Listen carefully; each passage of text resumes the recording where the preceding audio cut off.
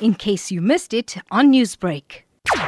It's quite sad that we received the news in the morning that one of our learners was attacked by seizure. This is a learner that has been diagnosed with epilepsy. So we understand that he actually, during that process of attack, went and jumped from the third floor of the school, which then took him down to the ground floor. Emergency services was called, they came, and they tried to assist, but then he was transferred to hospital, and that's where he was actually certified. He could not make it. What measures are in place to help fellow pupils and educators during this traumatic time?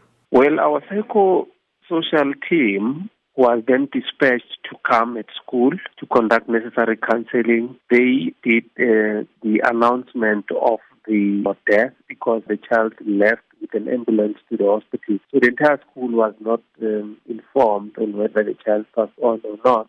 That had to be managed, but they delayed as well. The psychosocial unit team that was present at the school, they felt that they also need to debrief the educators. They did that. And the decision was that they would continue with the process of counseling.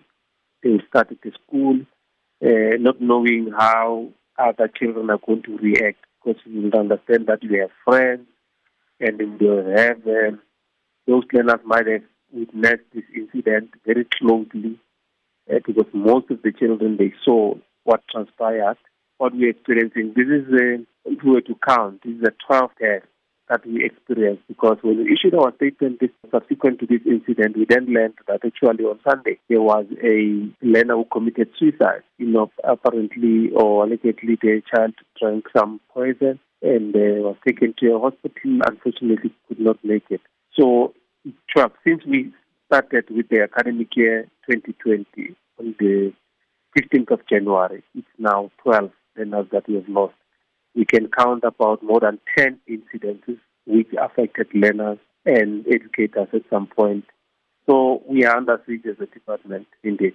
Steve, you mentioned 12 incidents involving pupils since the beginning of the 2020 academic year. Now, what is the department's stance on securing pupil safety at schools?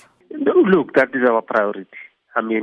Security and making sure that there's school safety, that is our priority. It's one of our pillars that we respect. We will continue to do so. Newsbreak, Lotus FM, powered by SABC News.